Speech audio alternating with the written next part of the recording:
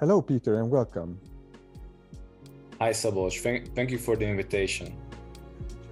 Conference in London, Peter Legeza gave a talk about how to reduce by not less than 70% the X-ray dose related to digital subtraction angiography in lower limb interventions. In this podcast, we ask Peter about these results. Peter, why is reduction of the X-ray dose important in interventional radiology and in lower limb interventions in particular? Hi, Szabolcs. Thank you for the invitation.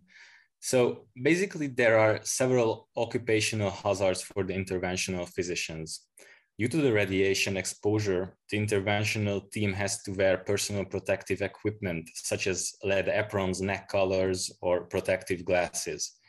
However, despite these measures, radiation exposure is still associated with increased eye complications, such as cataracta or cancer, especially in the head and neck region. The so-called LRA principles suggest to use as low radiation dose during the interventional procedures as reasonably achievable. This includes several intraoperative techniques which can successfully reduce radiation dose in any minimally invasive interventional procedures. This is a very important issue since the interventional team spends a lot of time in the angio suite and we have to avoid all the unnecessary radiation. So what technology made it possible, this drastic reduction of the X-ray dose you talked about? DVA imaging is an alternative imaging modality for conventional angiography. One of its advantages is to demonstrate X-ray dose reduction during angiographic studies.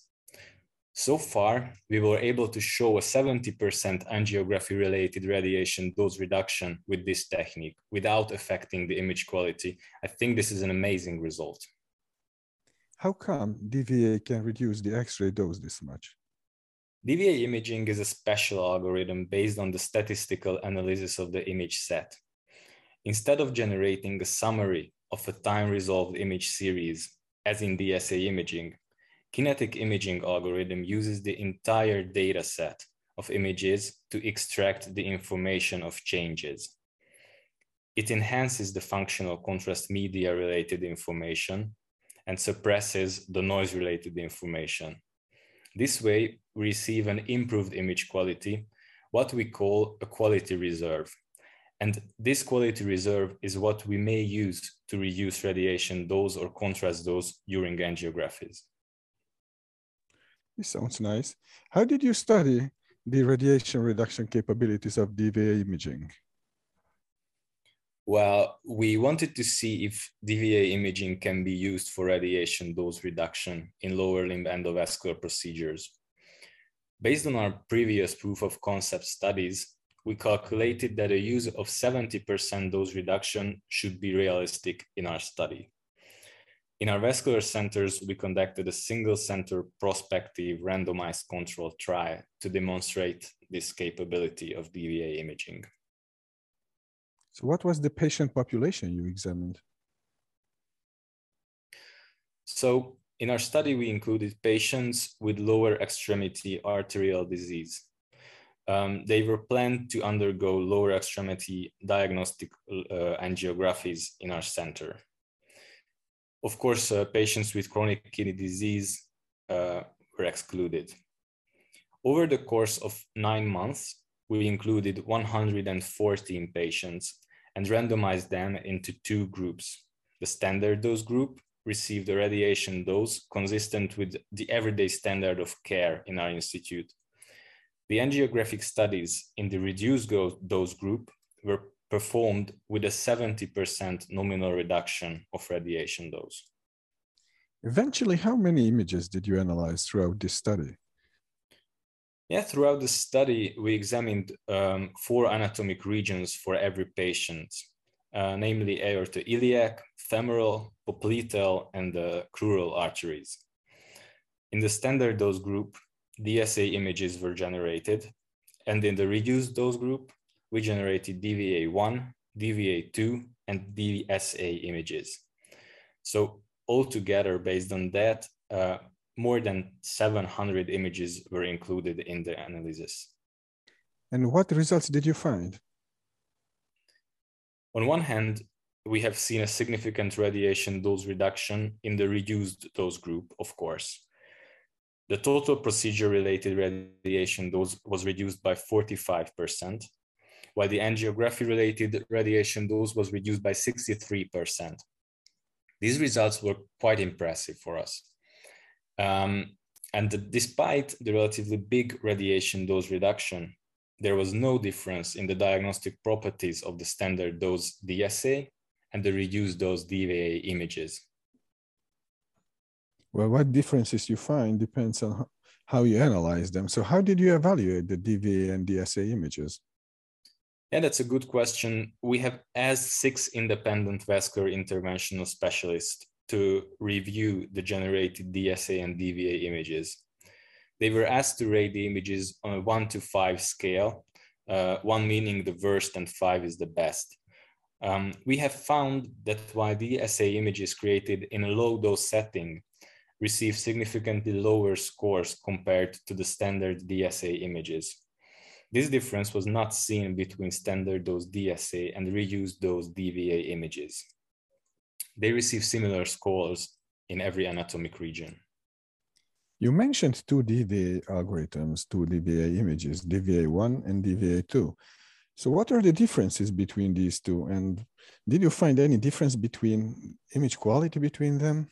Yes, there are 2 different algorithms. Basically, they differ in the noise reduction capabilities. DVA2 is associated with the reduced background noise. Interestingly, we found that DVA2 images perform significantly better than DVA1 images in the infrainguinal region. When the observers were asked to tell their preference between DVA1 and DVA2 images, as moving toward the distal anatomic regions, they showed a tendency of DVA2 image preference. For us, this suggests that DVA2 has an advantage in the imaging of smaller vessels. So if I understand correctly, you got scores for all these images individually. How did you analyze this data set statistically? Well, we used the standard non-parametrics test in the analysis. Mann-Whitney test was used to compare the radiation dose between the standard dose and reduced dose groups. And Kruskal-Wallis and post hoc Dunn test was used to compare the results of the image evaluation. So this sounds very nice, what you told me. I assume some may want to try DVA. What do you need to change in the workflow of the operating room or in the image recording procedure if you want to use DVA? Well, that's a pretty great question. Since DVA imaging is based on an algorithm which runs as a software, there are no instrumental requirements for using it. So far, we have tried the Kinepict software with GE, Philips, and Siemens angio suites, and it is compatible with all of them. When the operator performs an angiography, the software automatically generates DVA images, which pops up in the room's display and can be immediately used for operational planning or diagnosis. So the answer to your question is that you don't really have to change your workflow. It sounds simple to do. I know of several technologies that help reducing X-ray dose, since we know its importance, as you highlighted in this podcast as well. Is there a way to combine DVA with all these other existing X-ray dose reduction methods, or do they exclude each other with some? So how do these add up? As I mentioned, Kinepict imaging tool can be used in every standard angio suite. Therefore, all the achievable radiation reduction techniques can and should be used during the intervention. So there's no conflict between these radiation reduction techniques. So what patient groups could benefit most from DVA imaging? Basically, all patients will benefit from DVA imaging. Since DVA imaging reduces the potential harm for our patients, another important thing to mention is the exceptional image quality of DVA imaging with CO2 angiographies. This can be used in patients with reduced kidney function, so they are also a very important target population for this kind of imaging. And it is important to mention that besides these patients, there is a huge benefit for the physicians and the interventional teams because their cumulative radiation dose is extremely important to reduce. Thank you, Peter, for accepting our invitation to the Kinepict Knowledge Base podcast. And thank you for your contribution. Bye-bye. Thank you for inviting me. Bye.